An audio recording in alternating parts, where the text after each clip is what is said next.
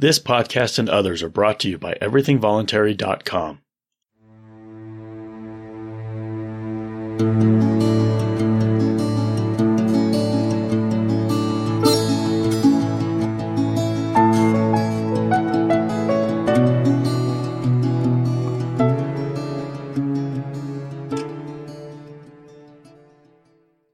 You can receive all new content offered by everythingvoluntary.com in your email inbox every single weekday for free. Visit digest.everythingvoluntary.com to subscribe. This is my first time ever in Seattle or in Washington State, so I'm very glad to be here and have the chance to visit. And I'm particularly happy that I'm here at an Italian restaurant because my wife's one flaw is that she does not like Italian food. Have you ever heard of anyone who doesn't like Italian food? But she is such a good human being. I mean, I in no way deserve this woman. In no way. She is such a perfect person. But yikes, this was still weighing in the balance, you know. Do I marry her or not? I mean, it could even be grounds for annulment, I heard. So I'm glad to have a chance. And she says to me, she'll prepare Italian food for me. She's happy to go out to a restaurant with me, but it's no fun if she's not enjoying it. Anyway, I don't know. She grew up in Oklahoma. I don't think any Italians live in Oklahoma. She's never had a chance to eat Italian food, really. Anyway, this is my own cross to bear. I shouldn't be imposing it on you poor folks. Well, when I saw the topic I was to address, because I think it's Jeff Tucker who kind of comes up with that's my suspicion anyway, comes up with the titles, and then you're sort of left to pick up the pieces. How do I speak on this topic? I thought, about the calamity of anti-capitalism. I thought there's so much one could say in American history. I mean, we could have a several-week seminar on the subject. I mean, one could just go on and on. And I'm going to speak of it as a moral and intellectual calamity, and speak perhaps incidentally about the price we pay for ignorance of the market. And it's not just ignorance half the time, it's malice, I think, as well. But where would I even begin, I thought to myself. I thought I could talk about the colonial period of American history, when there was interference with the market. I could talk about Alexander Hamilton's economic program. I could take a page out of Tom DiLorenzo, who, by the way, has a book coming out, I think, in October, called Hamilton's Curse, which sounds very interesting. But Hamilton is sometimes thought, Alexander Hamilton, for those of you who don't know, was the first Treasury Secretary in American history, and some people portray him as the capitalist. See, Jefferson was the dumb agrarian, supposedly, according to this thinking, and it was Alexander Hamilton who was the capitalist. And why is that? Well, because he favored protective tariffs. Honestly, historians say this. Because he favored a national bank, and just goes on and on. And I wonder about this. Do they not understand what capitalism is? That's one of the useful things about Tom DiLorenzo's book, How Capitalism Saved America. He starts off by defining what capitalism is. And historians could stand to benefit from this, because when you think about it, there's no particular reason that support for a national bank or a central bank would be a capitalist position.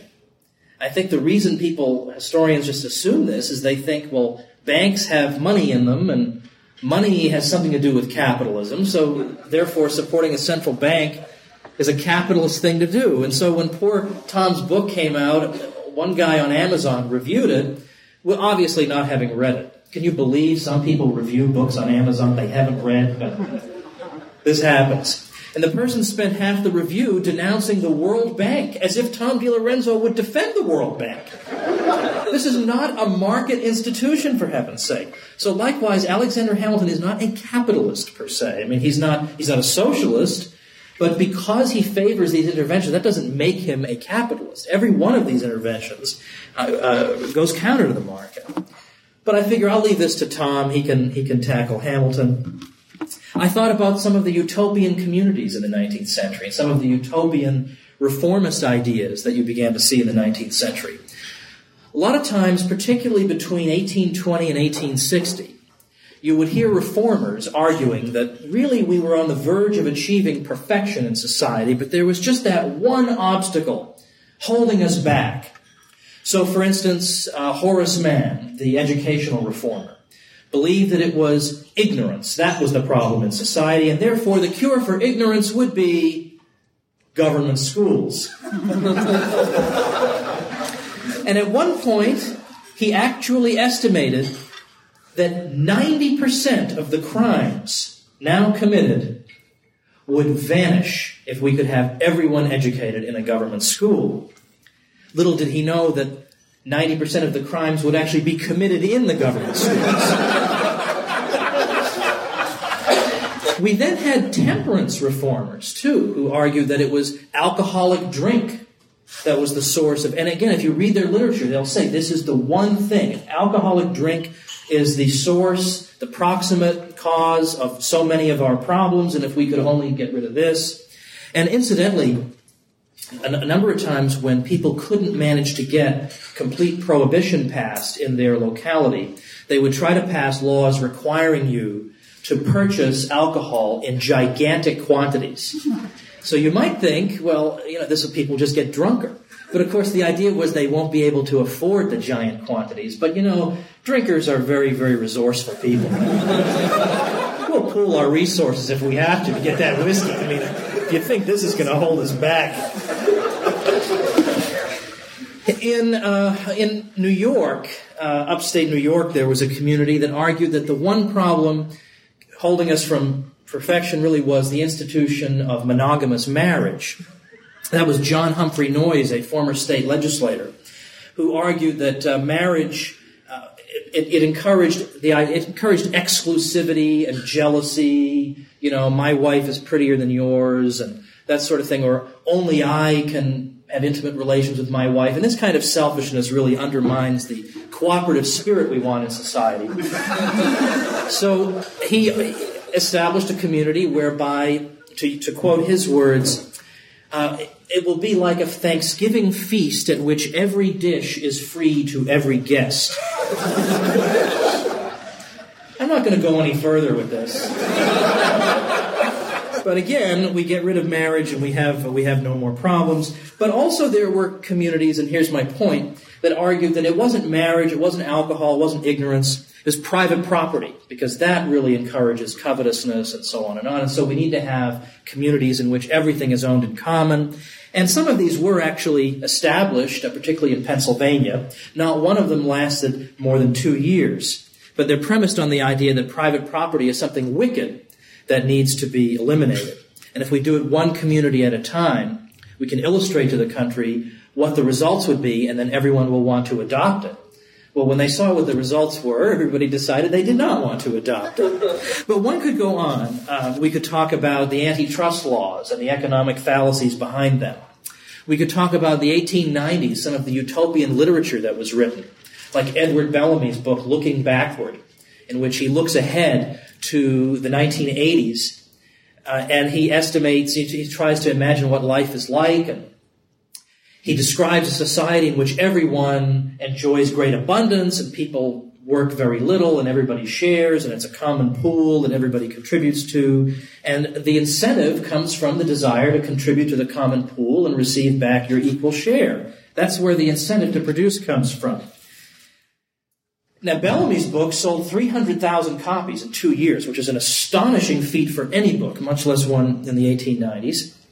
There were nationalist clubs founded around the country to try to put Bellamy's program into practice. But there were other books, too. Ignatius Donnelly's book, Caesar's Column. It's an extremely disturbing book in which, at the end, about 250,000 of the exploiters of the people are not only murdered, but then they're covered over with cement, and they build a big monument to the oppressed, on behalf of the oppressed, to show what will happen to oppressors. Yikes, this is going on in the United States. Books like this are being published, again, premised on the idea that the free economy is something that's predatory and exploitative. Well, I take rather a different view. Walter always tells me before my talks, quit your socialist claptrap this time. Try and take the free enterprise line for once. So I'm trying to do that this time. Well, let's start with one major calamity, and that is that when you look at World War I, you're inclined to think and I talk about this in my 33 Questions book, you're inclined to think, that people on the political right who are pro-war and people on the left, they just want to skip around in the meadow. But actually, the left was overwhelmingly in favor of World War I. It's very hard to find. There were a few socialists who were against it. Poor Eugene Debs, he was against it, and he spoke out against it and went to jail. Got 1 million votes, by the way, for president in 1920 while he was in jail. And there was a campaign button that said, "For president, convict number 0204." But by and large, the left went along with the war. And in fact, Murray Rothbard has an extremely important and useful article on this from the Journal of Libertarian Studies that was later published, I think, in Costs of War, on the left and World War I. And one of the reasons the left was so enthusiastic about the war was that they believed that wartime conditions would be particularly ideal for bringing about a planned economy. Because in a war, of course, you have a single-minded focus, namely to win the war and prosecute it effectively. So therefore, the government will need to take control of all resources in society and direct them and determine their prices and the conditions of production and so on and so forth. So this was very exciting for the left. This would be a great opportunity finally to put that old-fashioned private property economy behind us forever. So one historian said, because war demanded paramount commitment to the national interest and necessitated an unprecedented degree of government planning and economic regulation in that interest, John Dewey saw the prospect of permanent socialization, permanent replacement of private and possessive interest by public and social interest, both within and among nations. Dewey exulted just a few months after U.S. entry into the war that, quote, "This war may easily be the beginning of the end of business." And he said that we are beginning to produce for use, not for sale, and the capitalist is not a capitalist in the face of the war. There is no reason to believe that the old principle will ever be resumed. Private property has already lost its sanctity. Industrial democracy is on the way. The New Republic magazine, which is that consistent opponent of the Old Republic, said that the substitution of national and social and organic forces for the more or less mechanical private forces operative in peace was something to welcome. And although war and social reform had different purposes, quote, they are both purposes. And luckily for mankind, a social organization which is efficient is as useful for the one as for the other. So once we finish waging the war, we will turn these warlike energies toward the solving of, the municipal garbage problem or whatever. Because if we can, this was the early version of, if we can put a man on the moon, if we can send 1 million men to fight World War I, then surely we can make sure that the garbage is collected. Now, as the United States was on the verge of entering the war, again, the New Republic predicted that the war would bring immense gains in national efficiency and happiness. Why should not the war serve as a pretext to be used to foist innovations upon the country, the war said. And this way, the war could lead the way toward abolishing, quote, the typical evils of the sprawling, half-educated competitive capitalism. Well, I wouldn't throw that word half-educated around too much if I worked for the New Republic. Now, we have this common fallacy, though, not just in World War I, that war is good for the economy. This is another major anti-capitalist view, because it betrays a complete misunderstanding of capitalism, economics, freedom. I mean, one hardly knows where to begin. And yet you still see this repeated. Paul Krugman will repeat this all the time. Yeah, well, it's really terrible that millions of people die, but a lot of people went to work because of this. I guess he must have liked the Great Plague, the Black Plague, in the 14th century. I mean, a third of the European population perished, but, hey, somebody's got to clean it up and bury the corpses. I mean, this is really not a normal person way of responding to a natural disaster, which really is what war is. And in my 33 Questions book, I actually have a whole chapter on why this is not true, why war, even World War II, was actually not good for the economy. But beyond that, we even have the argument that preparation for war, that is, large military budgets, are good for the economy. And that if we were to reduce the military budget, I hate to say defense budget, by the way, for reasons that Walter pointed out. There's nothing defensive about this. I mean, if we had to establish a Department of Homeland Security in 2002, well, what was the Department of Defense doing all these years then? So we'll just say, reducing the military budget, we are often told by left and right Keynesians alike, will lead to terrible depression conditions, because aggregate demand will be decreased. We won't have, what would people spend their money on if it weren't siphoned away from them to be spent on the military-industrial complex? What would they do? They just all sit there confused what to do with this extra money. We should remember that when Frederick Bastiat wrote his essay on what is seen and what is not seen, we all remember the broken window fallacy. The kid throws the ball through the window breaks. The economist says, no, this isn't a bad thing, it's good because the repair of the window will put the window repair guy to work, and so it helps the economy. And so we all heard that, we all know the fallacy behind that. Obviously, if you didn't have to expend resources on repairing the window, you could have expended those on something else. So there's a net loss of wealth to society. But we often neglect, I think, an equally useful example, a military example that Bastiat gives later in the essay. He discusses the demobilization of 100,000 soldiers from the French army, and this is a prospect that many entertain with dread, because what will these men do for a living if they're not in the French army? Because certainly all our wants in society have been satisfied already, so what could they possibly do? And what about the stimulus that these men used to provide, when they used to spend their money on wine or clothes or weapons? That used to provide a stimulus. What's going to happen when these people are demobilized? Well, of course, as Bastiat says, they're focusing on what is seen rather than what is not seen. What about the possibility that the money that had previously been confiscated from the taxpayers in order to support the soldiers will now be available for other purposes, including expenditures on goods that these demobilized soldiers can now be employed to produce? Likewise, the money that the military used to spend on wine and clothes and, well, let's just say other things that the military sometimes spends money on, Walter mentioned one of them, can now be spent on other things. So here again, economic activity is none the worse for the soldiers' demobilization. But throughout the Cold War, you had politicians and intellectuals, left, right, and center, warning of the catastrophic economic consequences of substantial reductions in military spending. It's maybe surprising to hear, but the radical left in particular, as part of its critique of American state capitalism, which they mistakenly thought was laissez-faire, it was the radical left that really lent support to that position.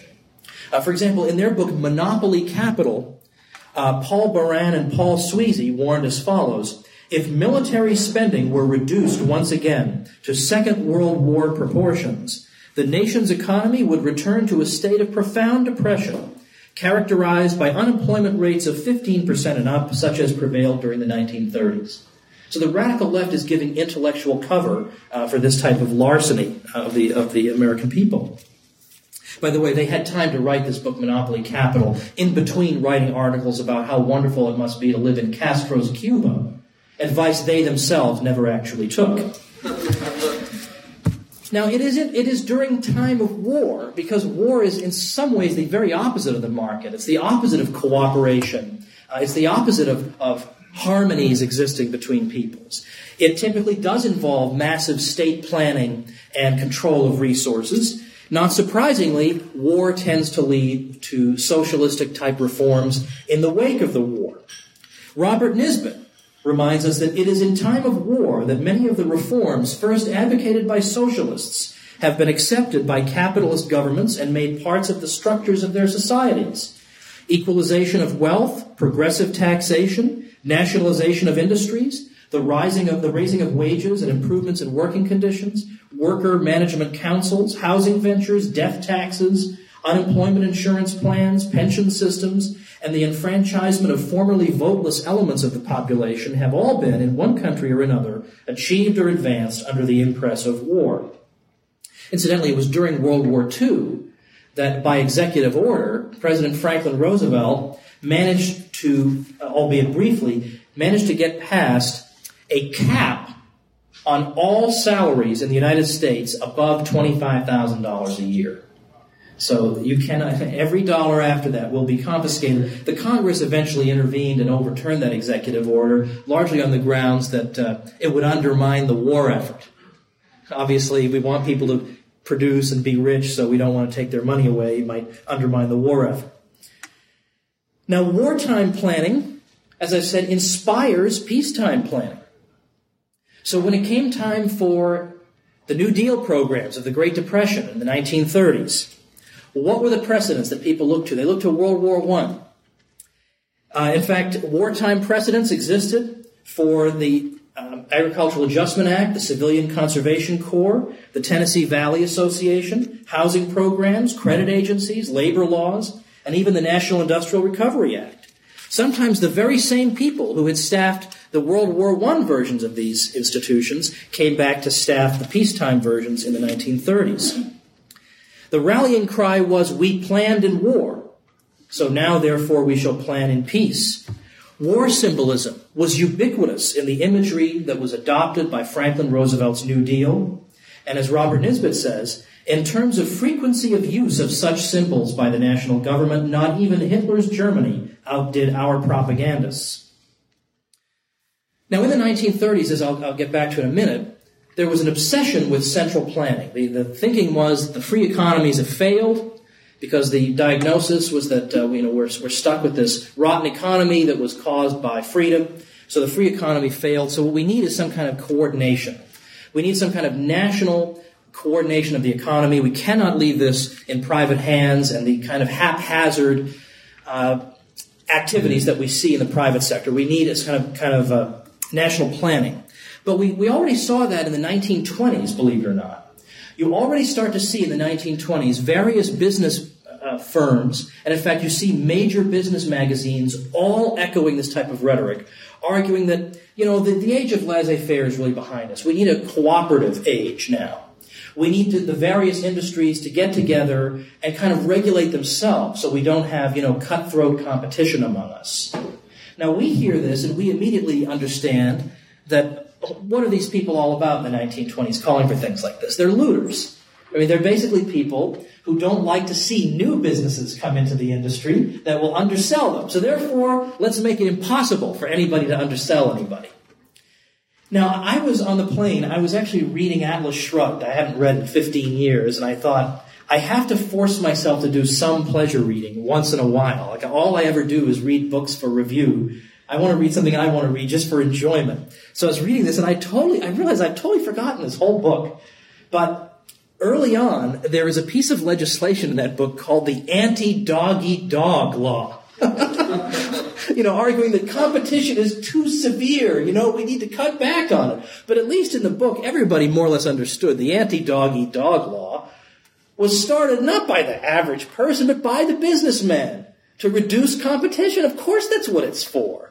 And they figure that the idiots in the general public will just assume that, well, that sounds good. Anti-dog-eat-dog. I don't like dog-eat-dog competition. Yeah, sure. But actually, it simply benefits certain business firms at the expense of others who lose.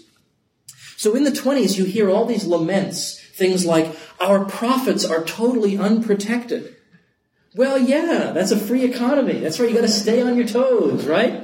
You can't say, hey, I invented the popsicle 50 years ago, and I'm going to keep resting on my laurels. No, don't you know we want popsicles with little stripes in them? We want Dora the Explorer popsicles. You've got to stay on your toes here. No, your profits aren't protected, you little baby. But that's the type of rhetoric you would hear all during the 20s. We all have to band together, and we'll have our own little industrial organizations that will rationalize production for everybody.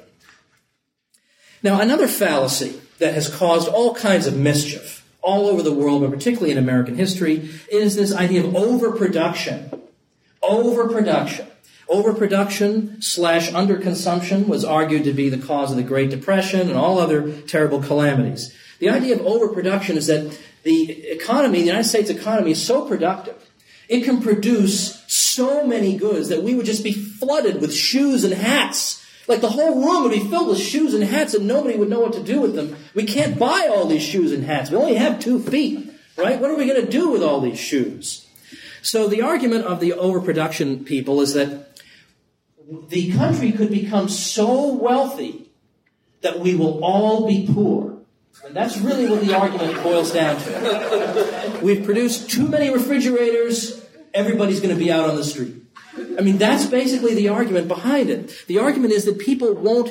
There are 2 possible versions of the argument. One is, at some level, people don't want any more wealth. You're going to produce things, they're not going to want them. That's at one level. The other argument is they won't have the ability to buy the things. Okay, they won't actually have the ability to buy the things. So that you'll have all these customers out there, but they don't have enough money to buy your things. Well, I do want to at least, before proceeding on this line, at least try to answer this fallacy very, very briefly. I actually wrote an article about 5 years ago called "There's No Such Thing as Overproduction." So I can only give like the 1/100th of a sliver of the answer to this. But one of the arguments would be, suppose and I borrow this from George Reisman because I think he actually explains this overproduction thing very well. Suppose productive capacity in the United States doubled to the extent that every single industry now produced double what it used to, overnight. The resulting problem would not be overproduction per se. Rather, it would be overproduction of certain things at the expense of the underproduction of others. So, for instance, suppose every single industry can now produce double what it used to. Would we necessarily want twice the table salt that we used to have? Would we necessarily say, oh, there's great abundance of tables, now I can really load it on there? I mean, I think most of us sort of feel like we've got all the table salt we need. So if you have the productive capacity to produce twice the table salt, it would be a huge waste of resources to actually produce twice the table salt.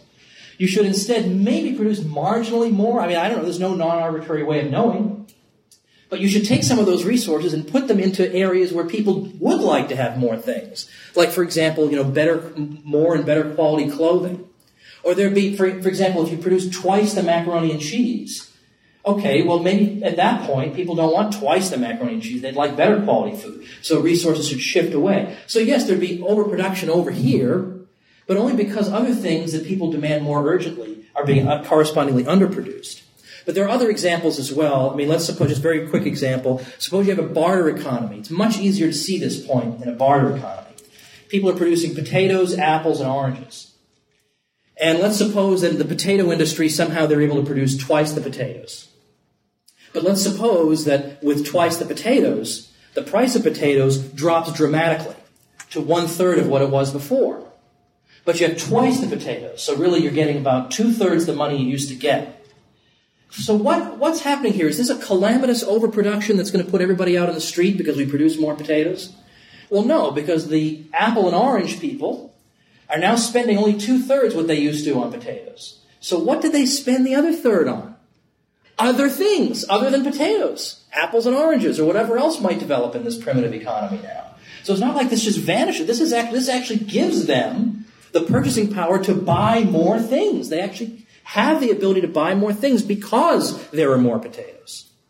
But anyway, one could go on with this. My point is that this idea that the productive capacity of the U.S. was so great that the system was in serious, serious trouble seems to have occupied the minds of almost every politician in the 1890s, and even some businessmen, such that the foreign policy goal that was shared by countless people was what became known as the large policy.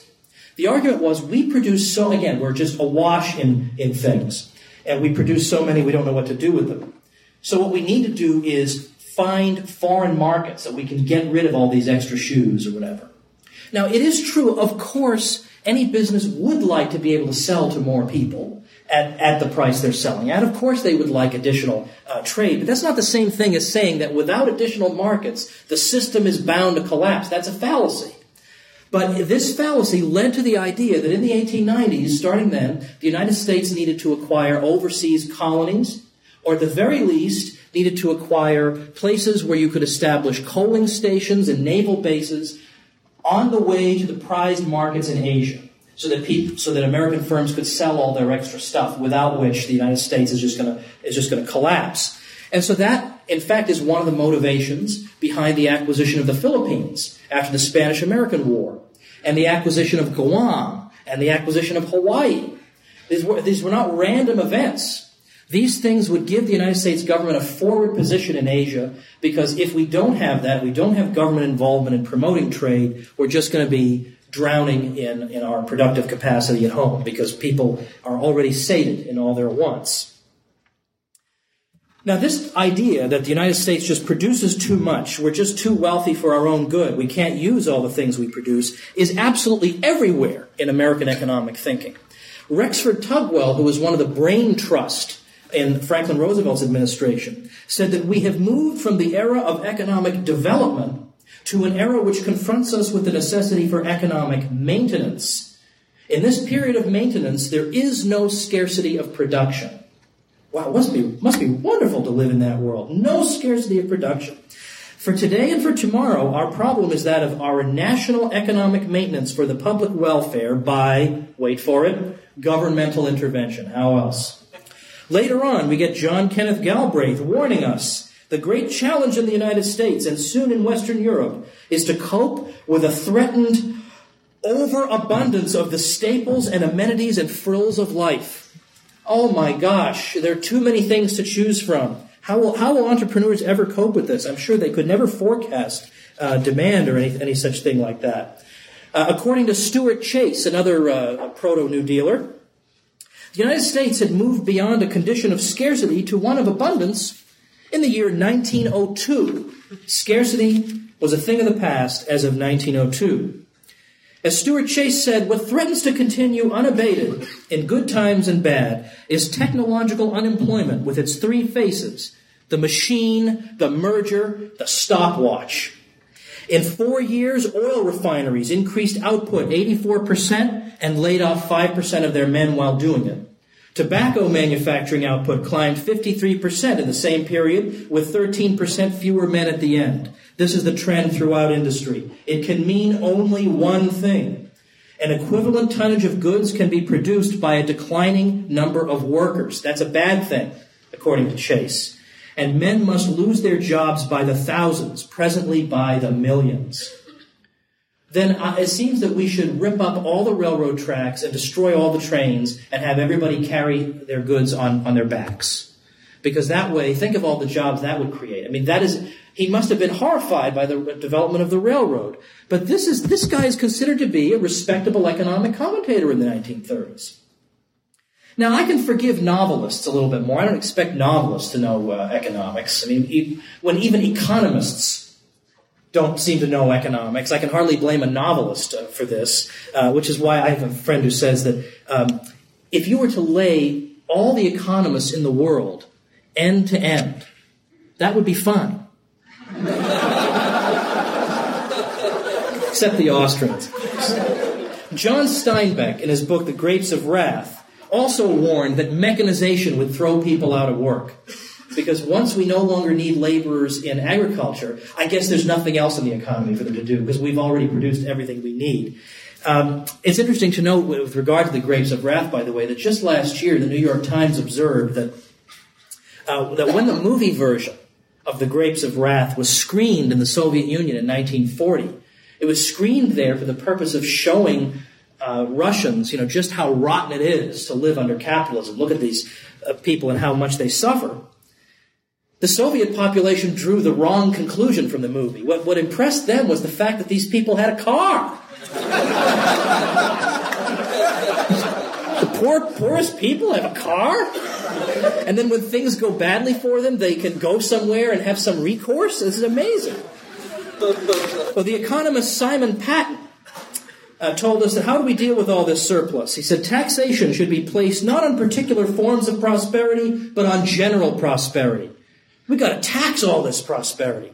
The state should not try to hunt up the individual who profits by each of the improvements it makes, but should make taxation a reduction of the general surplus of society. Well, congratulations. We can conceive of the state as a factor in production and hence entitled to a share of the undistributed produce of industry. Oh, good. because the state has helped to promote general prosperity and therefore can demand a part of the surplus of society along with landlords, employers, capitalists, and laborers. Well, the mafia couldn't have said it any better. Stuart Chase and others, all these guys, what's necessary for this? Again, central planning. And this actually comes into play. We get the unbelievably anti-capitalist National Industrial Recovery Act of 1933 that a number of economists finally are now saying, you know what, maybe the recovery was delayed, not in spite of it. Maybe it was the New Deal programs that actually delayed the recovery. The National Industrial Recovery Act gave all these intellectuals exactly what they want: reduced production, minimum prices. You can't undersell people, and so on. No, we actually got this. We actually got this in the U.S. In effect, a kind of fascistic type economy. The administrator put in charge of the National Recovery Administration that was established by that act, Hugh Johnson, described it as, quote, the greatest social advance since the days of Jesus Christ. Yikes. There's some kind of sick religion going on here. It's almost not fair to quote Susan Sontag, but I will anyway. She also was worried about surplus of goods and says that America is a cancerous society with a runaway rate of productivity which inundates the country with increasingly unnecessary commodities. This country has a surplus energy whose predatory overflow must be contained. So, of course, it's the exact opposite of the argument earlier, which was the socialism would produce more and the capitalist economy doesn't produce enough. Now the problem is it produces too much. And today, the variant on that today is it's making us all fat and materialistic and whatever. Like, there's always some argument against it. Now, given that I started 5 minutes late, I'd like to take my 5 minutes if I can be excused it, because I need to mention this. We've often heard about the intellectuals who went to the Soviet Union in the 1920s and 30s and came back talking about what a wonderful, brave new world they had observed. But this is a far more twisted and perverse phenomenon when you really sit down and think about it than I think we've sometimes realized in the past. These were people who desperately wanted to be duped by the authorities. They wanted to believe that this type of economy would be superior to one in which people, were allowed to make their own plans and their own decisions. The great British journalist Malcolm Muggeridge referred to these intellectuals and said, their delight in all that they saw and were told, and the expression they gave to this delight, constitute unquestionably one of the wonders of our age.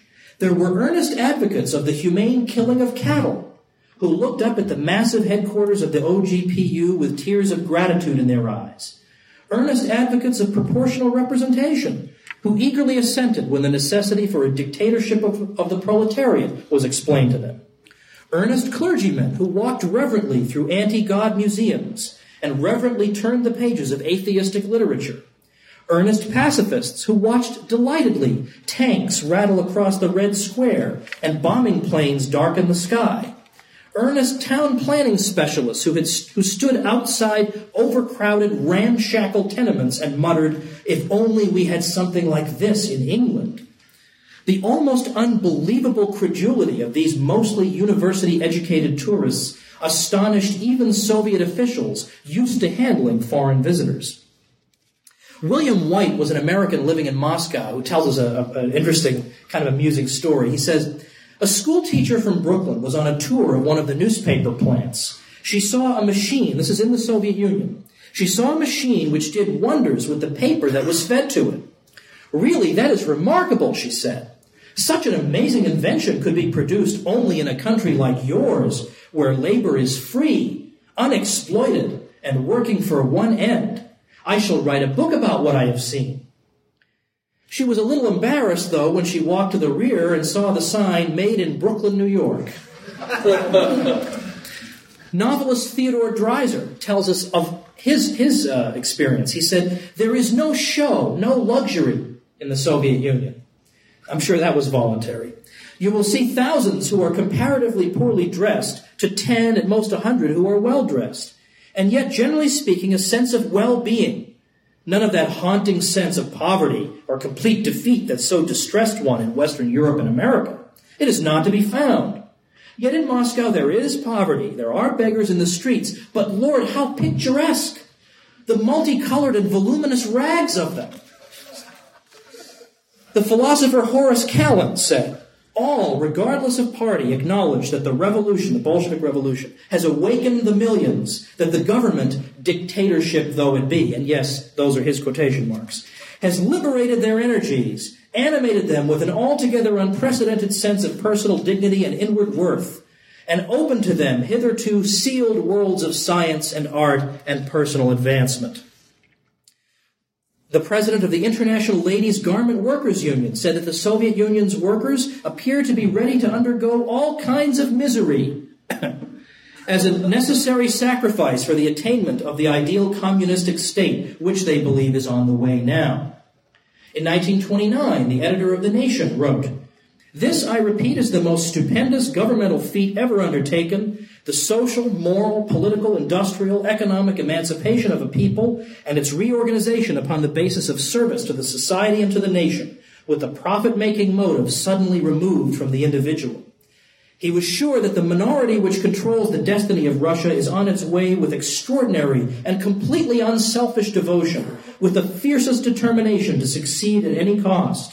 And to the complaint that the people running the Russian government were fanatics, he said, well, who else but fanatics would have the course for the task or could be relied upon to drive through to the end without essential compromise? And it isn't really so bad anyway that it's a dictatorship because they're all working for the good of the masses of the working people." And I have other quotations that unfortunately I can't get to. You could also talk about people taking trips to China during Mao's unbelievable reign and saying, it's just wonderful here. People are poor, but they're happily poor. But one person compared China with Hong Kong and said, behind me, the aggressive vendors, the gaudy clothes, the Coca-Cola. Ahead, a world which is sterner in its political imperatives, but which in human terms may be a simpler and more relaxed world. Now, again, it's not fair to quote Shirley MacLaine, but I'm going to anyway. Entering China, Shirley MacLaine said, there were no hawkers selling goods, no frenzied bargaining, nobody was buying and nobody was selling. There were no billboards screaming out their false promises, no slums. Serene, I said to myself, that is the word, serene. And it just goes on and on. The people live simply, but their spirit is impressive, blah, blah, blah. Well, you might think maybe they just didn't know any better, whatever. Eugene Genovese was a former Marxist, and I'll wrap up with this. He was a former Marxist, he was a historian, a very good historian in the United States. And he wrote an article in 1994 in Dissent magazine, or a journal. And it was called The Question. And the question was, what did you know and when did you know it? And it was a question he posed to his fellow people on the left. And he said, let's be honest, we all knew what was going on in the Soviet Union. We all knew it. Now, yes, we thought, to make an omelet, you have to break some eggs. But let's not pretend, how could we have known? I know we knew, because I know all you people, and we all talked about it. And he named names. You people knew about this. So it's very satisfying to see somebody finally admit he was wrong, that maybe the planned society in which one small sliver of the population, their plans are made to count, individuals' plans are not. Maybe that's not the ideal organization of society. Genovese had the honesty to admit, we ended a 70-year experiment with socialism with little more to our credit than tens of millions of corpses. Well, ladies and gentlemen, it's almost enough to make you give up on the human race. The evidence is all around us as to how to create a prosperous society. It's not brain surgery. Just look around the world at the prosperous places. Look at the places in the world where the poor are doing the best. It's the same places. And yet we still get the same old ridiculous fallacies over and over again. So it is a very, very difficult, patient work of education. I sometimes think that as an economist, I'm a historian, but as an economist, you must have the most depressing job on earth, because just as you're lying there on your deathbed, you hear your bedside nurse saying, there was an earthquake today, but at least it will put people to work, and you think, what was it all for? But that's why we have to work all the harder, because once you do get through to people, once you are able to show them the 3 steps of logic necessary to understand the market, that the one step that superficially is anti-market is not sufficient. You show them those 3 steps, they're goners forever. They're on board with us. And that's why I am so honored to be a resident scholar at the Mises Institute and to participate in this ongoing educational enterprise, because in my mind, there are few things in the world that are more urgently necessary today. So thank you very much. If you like this episode, please subscribe to Thinking and Doing, a podcast where I examine logical fallacy, cognitive bias, Stoic teachings, and tips on being better at life. You can rate and review this podcast in your podcast app, and please share it with everyone you know. Please consider supporting this podcast and everythingvoluntary.com by setting up an automatic monthly donation at patreon.com/EVC. One-time donations are also accepted at paypal.me/everythingvoluntary.